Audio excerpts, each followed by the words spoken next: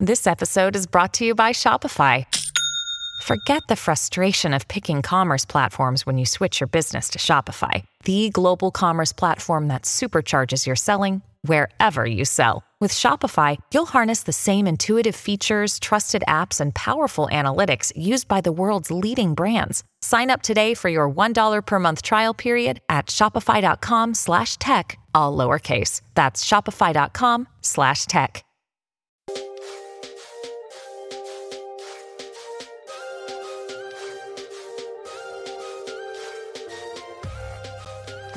The impact of the Twitter files release, Elon wants to punch Yi, and why the media cares about the Chinese protest. I'm Brad Binkley. This is a Propaganda Report. Thank you for joining me today. I want to start with the protest in China and the ongoing coverage of these protests going on in China, and I want to know why the media is, in the Biden administration, why they are all of a sudden so supportive of anti-lockdown protests now that they're going on over there in China.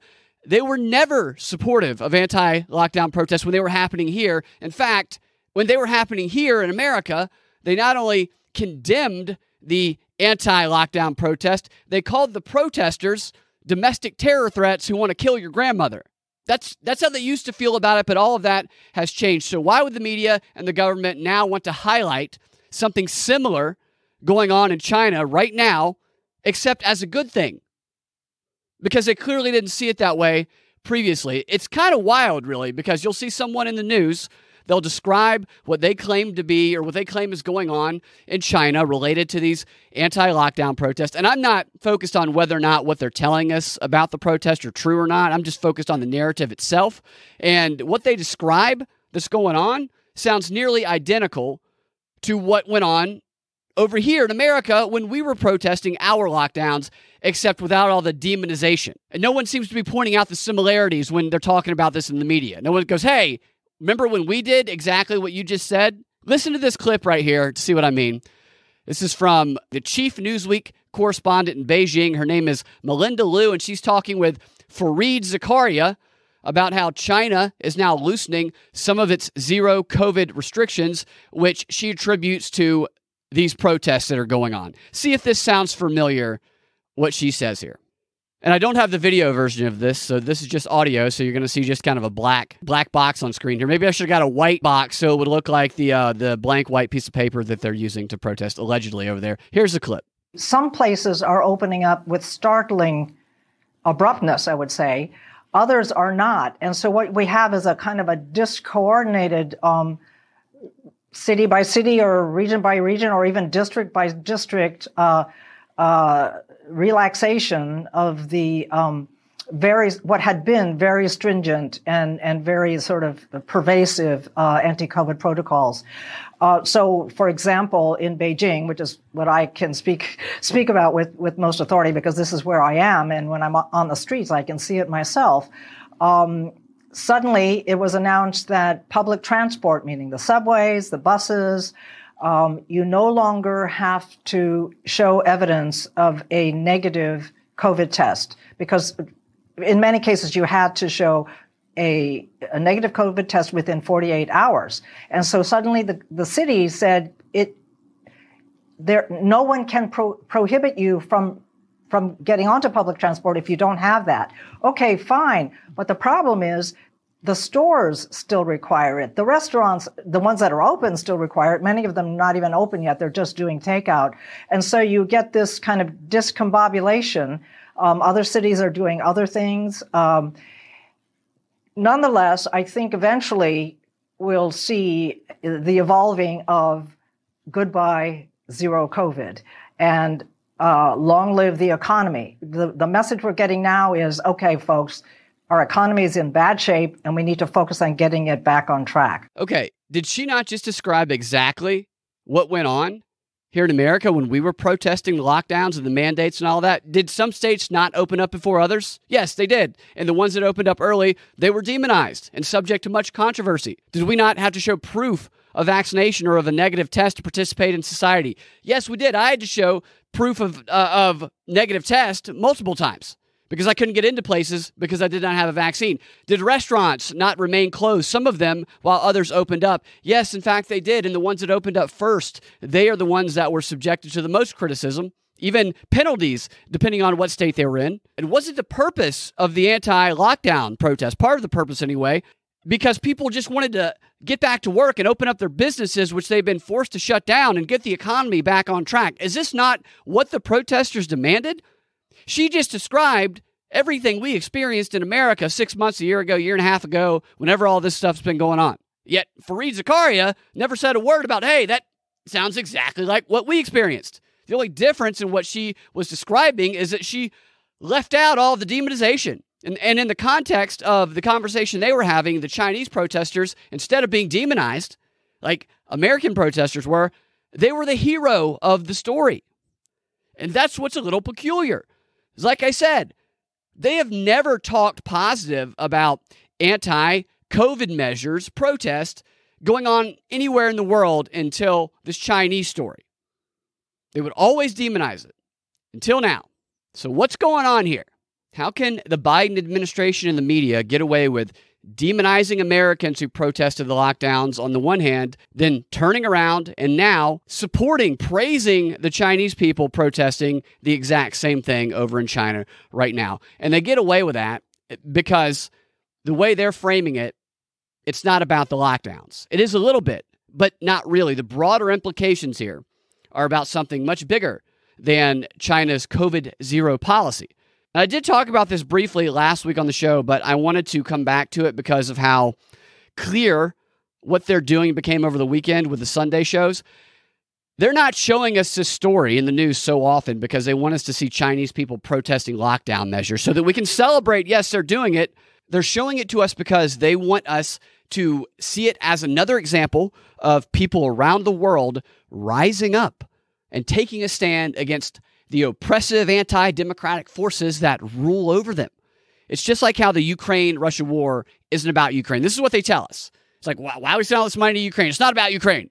It's a fight for democracies worldwide against the anti-democratic autocrats, all the different names they have, the authoritarian regimes, the semi-fascist, whatever, the Nazis. This is what, even though we give money to the Nazis, it's because we need to fight the Nazis. We have to fund the Nazis so we can fight the Nazis. It's the same story as that. And they always make it out these bigger, broader implications. And these protests, the way the story is being framed here, is a representation of that same sentiment as the Ukraine-Russia war. It's for a bigger purpose.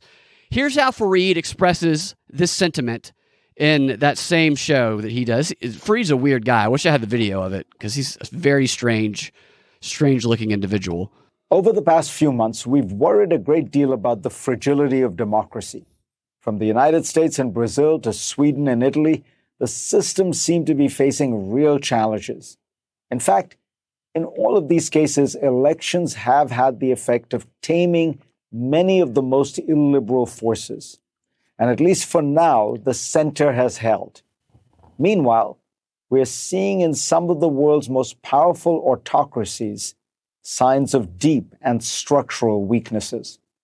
The most striking example is China, where an extraordinary wave of protest is confronting the powers that be.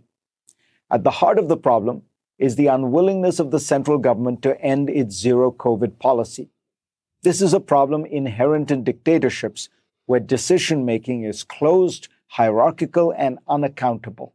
Okay, so you see how he started with the broader implications, and it's just the example using the COVID here. So it's not really about the lockdowns. It's about the broader implications of the autocracy of China showing a weakness because it's not strong like our democracy, which has shown that the center is holding through elections, that we can all trust because we had the most secure election on the planet in 2020 and I guess 2022.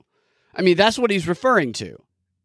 The point is they always take these examples and they try to focus our attention on certain aspects of it. And here they broaden them out to have these bigger implications. So that's what the China story is doing here. It's just another vehicle to try and promote the idea that we are in a worldwide fight between democracies around the world and autocrats, as he puts it here. But it doesn't end there. Fareed goes on to connect the dots at an even more global level. and this is something I was talking about last week, bringing in Russia and Iran, who are also having protests right now that are very public and reported in the news. He brings them into the little story that he's weaving here. In Russia, similarly closed and unresponsive decision-making process can lead to disaster. As a result of Putin's war, his country is becoming increasingly isolated and impoverished. He recently mobilized 300,000 reservists, many reluctant to fight in Ukraine. As a result of Putin's war, or sanctions, economic sanctions that are happening to them, that's like saying, as a result of you making me hit you, you now have a bruise. I'll stop the first second. Do we always go to war through dissent and debate? You guys remember always doing that? I don't really remember funding the Ukraine war. I guess they would say we're not at war, but we're funding the Ukraine war. It's a proxy war, and I oppose sending all that money over there. A lot of you probably do as well, but we don't really have a say in it. We can vote our people in and out, but they've already kind of showed, if you look at the World Economic Forum, Davos and all that, how they control these congressmen and senators to get enough people on both sides to vote to send those packages over there. I don't have any faith that we're not going to send money over there. There might be a few people that oppose it, but he's being serious here, saying you can do it. You can stop what's happening here, but if you stand up and you argue. No, if you stand up and you say that you oppose sending money to Ukraine to fight Russia, they call you a Nazi. If you oppose sending money to the Nazis in the Azov battalion, they will call you a Nazi to try and shut you up. This is Fareed's idea of a debate and a conversation here, and the way he's framing how much better this idea of democracy is than what he's saying. And I would much rather live here than China, Russia, or Iran. Let me get that straight. There's a lot of things I love about America. I think it's a great country. I do, but the hypocrisy of our politicians, the lies of these people in the media are what erodes it. And for those who oppose the war, there remains always the reasonable hope that the policy or the policymaker can be changed. In Iran, we see a theocratic autocracy determined to maintain its ideological control of the country. Iran's ruling elites believe that their fundamentalist version of Islam must be enforced, or else they will go the way of the Soviet commissars. By contrast, liberal democracies don't try to impose preferred ideologies on their population. Oh, really? They don't, huh?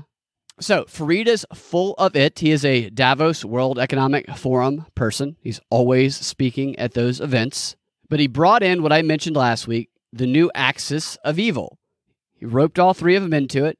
I think this is preparation. It's going to be a long-haul preparation to get people to see Iran and China just the way that many people see Russia in America right now. Obviously, not everybody does, but a large portion of the country on the Democrat side, some on the Republican side. I don't know about the independents. They see Russia as this demon, and it's due to the propaganda. And this, I think, is the preparation to get people ready to see China and Iran as strongly as they see Russia in that way, so that they are ready to jump on board with the idea that we must fight all three of them for the sake of protecting democracies worldwide against autocrats and semi-fascists and whatever. And this is why they can demonize anti-lockdown protests over here while supporting them in China, because over there in China, it is the government whom they frame as the anti-democratic force, while here, it is the anti-lockdown protesters who are framed as MAGA Republican election deniers. They're the anti-democratic forces. So that's why the two groups are different. Even though they're doing the exact same thing, they can praise one and demonize the other because of the way they classify them and their twisted little identity politics that they use to divide and conquer not just the nation, but the planet.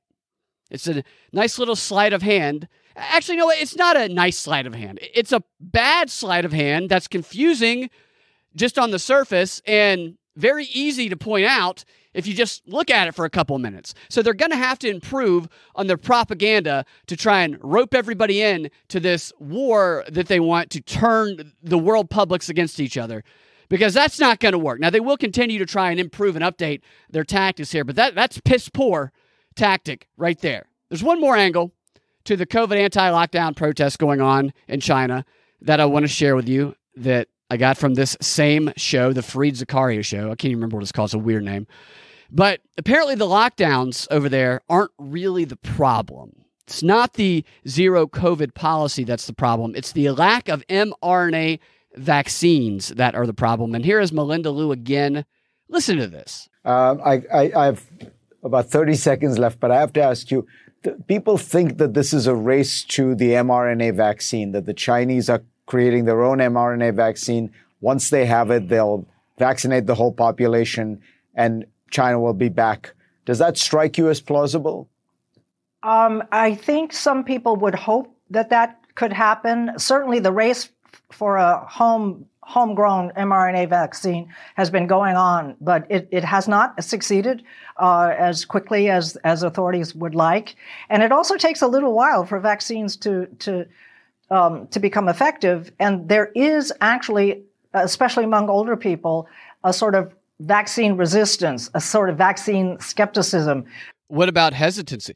They're literally describing the same thing that happened in America. Nobody's pointing this out because they have to talk about it differently. I think sometimes you can use it as a symbol of skepticism about government services, but they're probably going to have to maybe give out a few gifts or maybe use a little bit of creative coercion to get some of the older folks to get vaccinated. Oh, I see. A little creative coercion. Kind of like they did here. Maybe a nudge or two, maybe a joint, a donut, or a prostitute or two. If you just get the jab already, old folks. And think about that question that Fareed asked right there. Here it is again. People think that this is a race to the mRNA vaccine, that the Chinese are creating their own mRNA vaccine. Once they have it, they'll vaccinate the whole population and China will be back. Does that strike you as plausible? So Fareed, in this question about just getting everybody in China vaccinated, bam, we get the mRNA, bam, everybody there is vaccinated. What a question that was. Makes a lot of presumptions there. He presumes that the mRNA vaccine is the solution to China's protest problem, as well as how they're going to achieve zero COVID.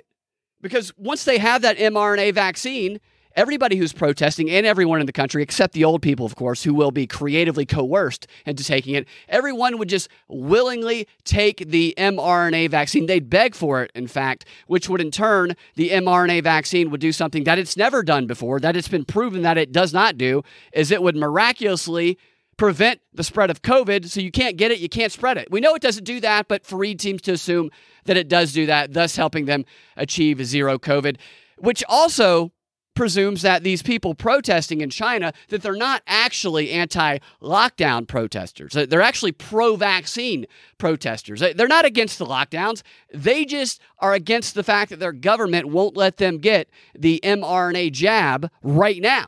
They're demanding to be jabbed. Free the vaccine. That's what they're shouting out there. This would also explain why the media and the government can demonize people who protest against the lockdowns in the United States while praising those who protest against the lockdowns over in China, because those who protest the lockdowns here are most likely vaccine hesitant, or as the media and the government would call them, Putin lovers and Satan, while those over there, according to Fareed's presumptions here, they're not at all vaccine hesitant. They're craving the vaccine. Now, knowing that the vaccine would not solve their zero COVID problems, what's this going to do? They just want to get Pfizer and Moderna over there in China, make them much more money. I'm sure Fareed and all of them are connected to it somehow. The people who win in this solution here of getting the mRNA over there is definitely those experimenting on the population, getting all that data to see how the mRNA reacts to the different types of DNA that people have. And Pfizer and Moderna, who continue to get richer and richer and richer. And quite a twist, quite a psyop that would be, wouldn't it? People begging for something to solve a zero COVID problem that everyone else knows wouldn't work to solve it. What an idiotic question. Okay. So what we're going to do for the rest of the show and then into the Drive Time News Blast XR, the subscriber-only portion of the show, is we're going to talk about the Twitter files, the secretive, the mysterious revelations that have come from Elon Musk, and they've been siphoned through by Matt Taibbi, who has published them for all of us to see and witness. We're going to go through them. excuse me, I should say, we're not going to go through the actual files. We're going to talk about the files briefly. And then we're going to play some clips of Elon Musk, who made an appearance on a Twitter Spaces question and answer session with some weird podcast. I don't know what you call a Twitter Spaces. I think it's a podcast, where he talks to them for a couple of hours. This is after the Twitter files had been released later that evening, I believe, or maybe it was the next day. But he answers some questions about his motivations and what he hopes to achieve through all of this. So we're going to, and some comments he has on Kanye, or Ye, which were pretty interesting. So we will wrap up the Drive Time News Blast with the start of the Twitter files, and we will continue with the Twitter files during the Drive Time News Blast XR, the subscriber-only portion of the show. And if you want to get access to that, you can go to patreon.com/propaganda report and subscribe there today. And what you will get along with the subscriber-only portion of the show is you will get this show, the Drive Time News Blast, ad-free. I take out the ads for subscribers, and I will put the DNB and the XR together, and it will go into a private RSS feed, which you can take for you. You will take it and you put it into just about any podcast app you listen to, and the show will go directly to your phone. You can also, if you want to support, you can go to iTunes or wherever and leave a 5-star review and a positive message that helps keep me motivated and keep my morale high.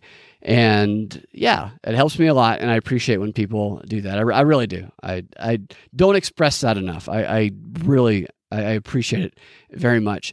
Okay, so let's move on to the final story, the Twitter files. Wow.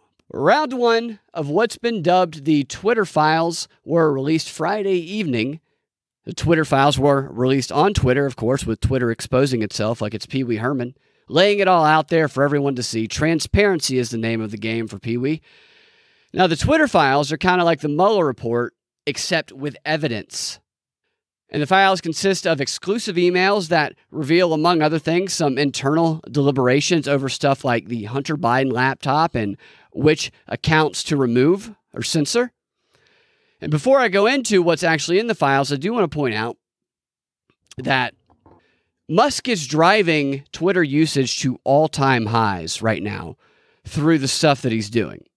Tweeting and responding to tweets, retweeting things, posting memes, jokes, and doing stuff like that poll to decide Trump's fate on Twitter. And now he's doing this thing. So he's doing these highly engaging, attention-grabbing activities, participating in a live Twitter Spaces, supposedly live, with 100,000 people listening, I believe was the number that they said. I listened to it after the fact. I didn't catch it live.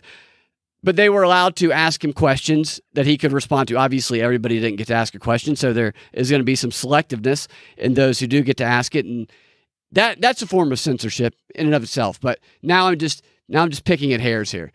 It's just what he's doing is not only driving people to the platform, he is getting people engaged in the platform and sticking around on the platform and playing around on it. And he is no doubt showing this increase in activity to advertisers. The point is there's a monetary element there. There's the follow the money. They need money to run the company. So that has to happen anyway.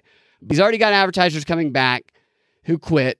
And I'm sure this won't get reported much in the media, but on Saturday, December 3rd, this past Saturday, the day after the Twitter files were released, Bloomberg reported that Apple had fully restored its advertising on Twitter.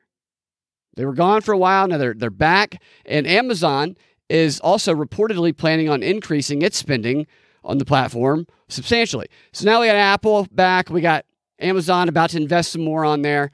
And on the same day, Saturday, December 3rd, Musk tweeted thanking advertisers for returning to the platform. That's why a lot of this is a spectacle and a show. It's like gamifying the platform. Always something going on Twitter. I think that's kind of the vibe that Musk is trying to create. But it will not be a free speech absolutist place. It might be better than it was. It might not be.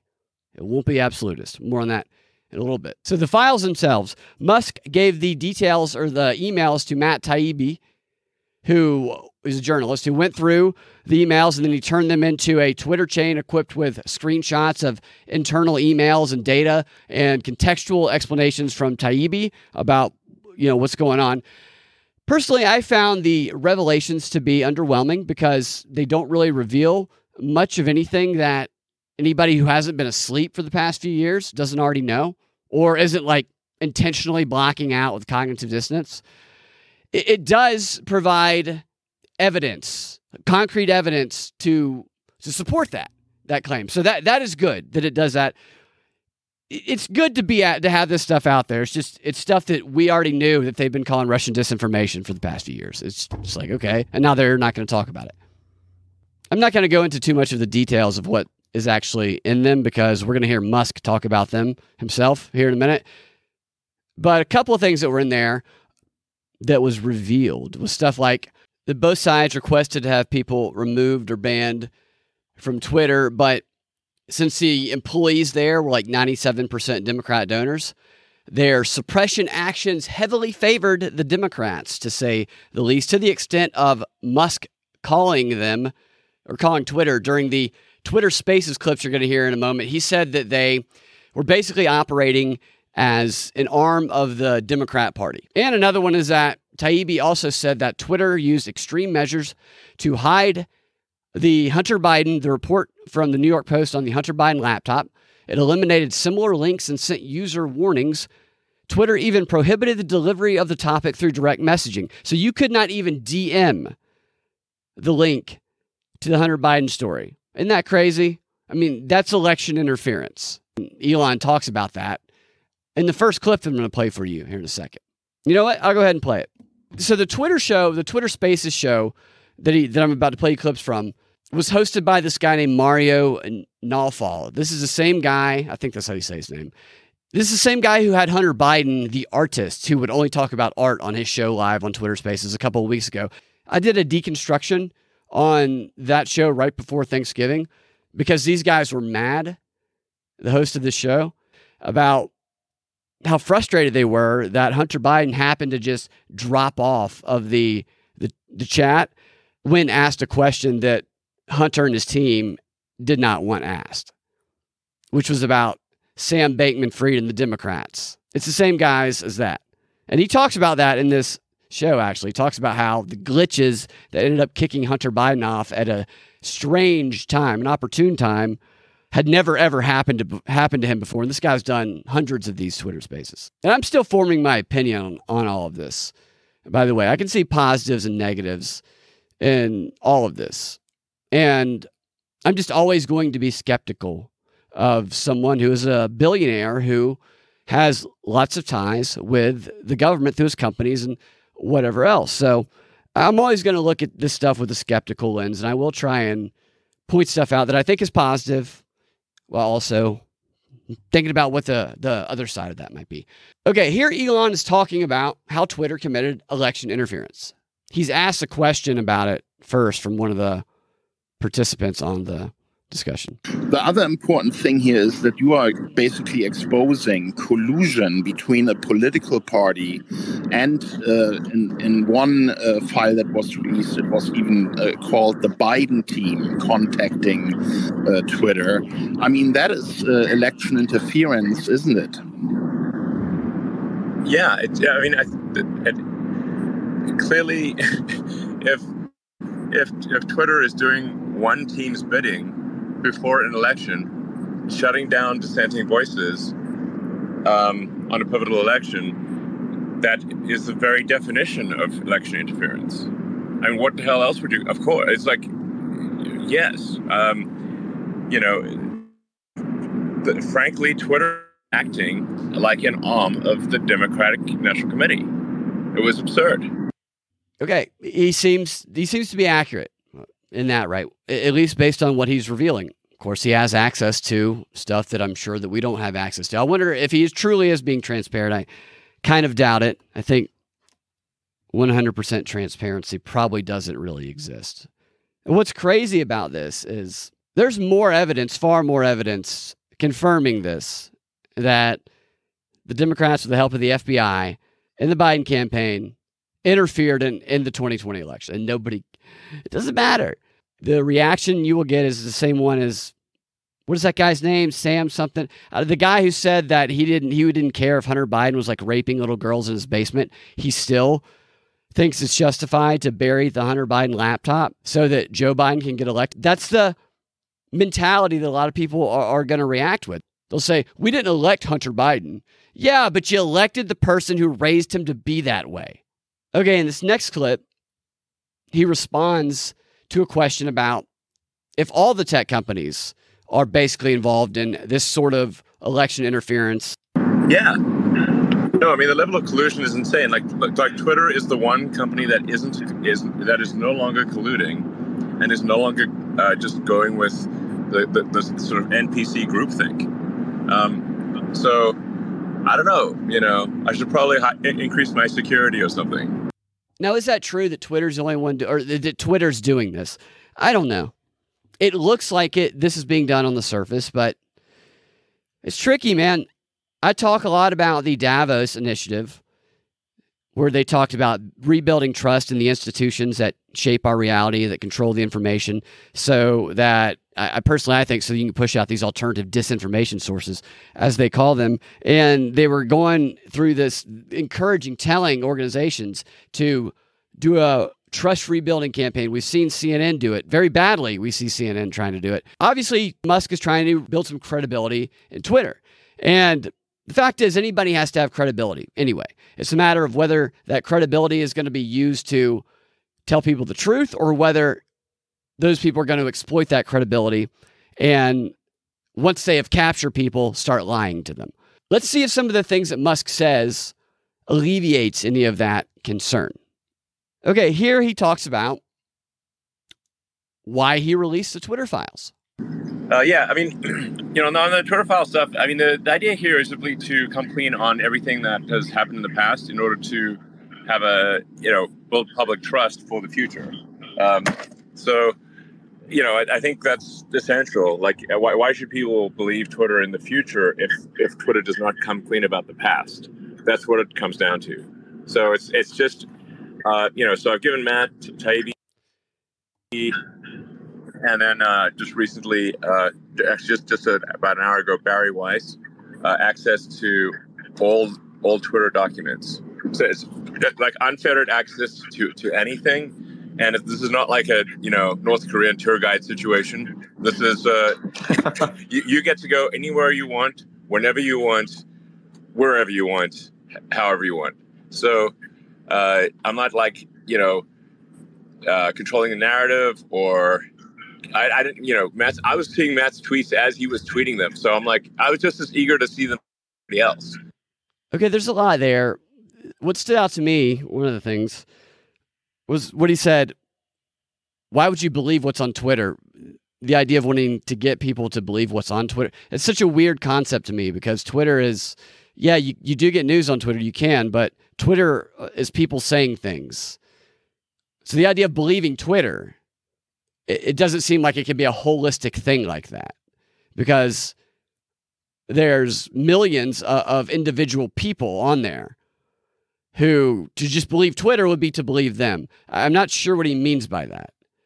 That might be some sort of reference to some sort of censorship of wrong information. Now, how is wrong information determined?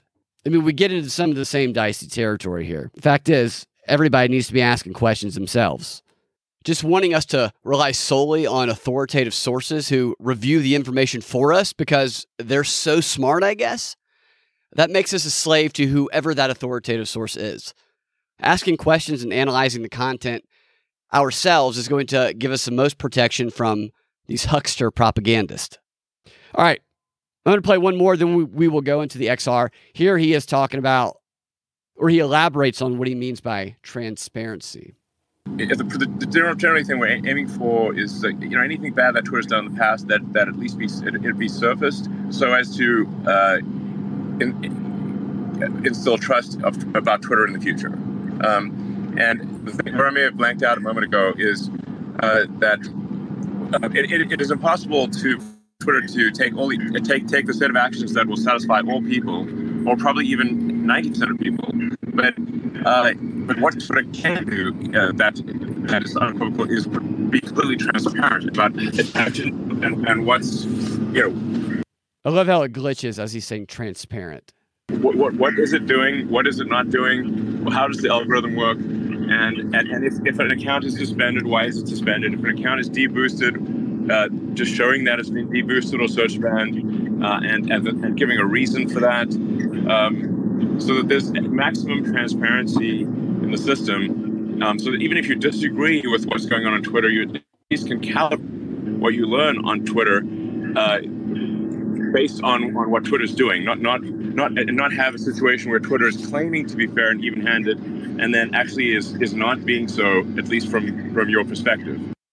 Okay, I can see a little bit of what he's saying there. I'd have to see it played out in real time, but just giving people actual answers versus vague non-answers that people gave. So they would suspend somebody or remove somebody, then the person wouldn't know why. So I guess it's you just let them know why when they do it.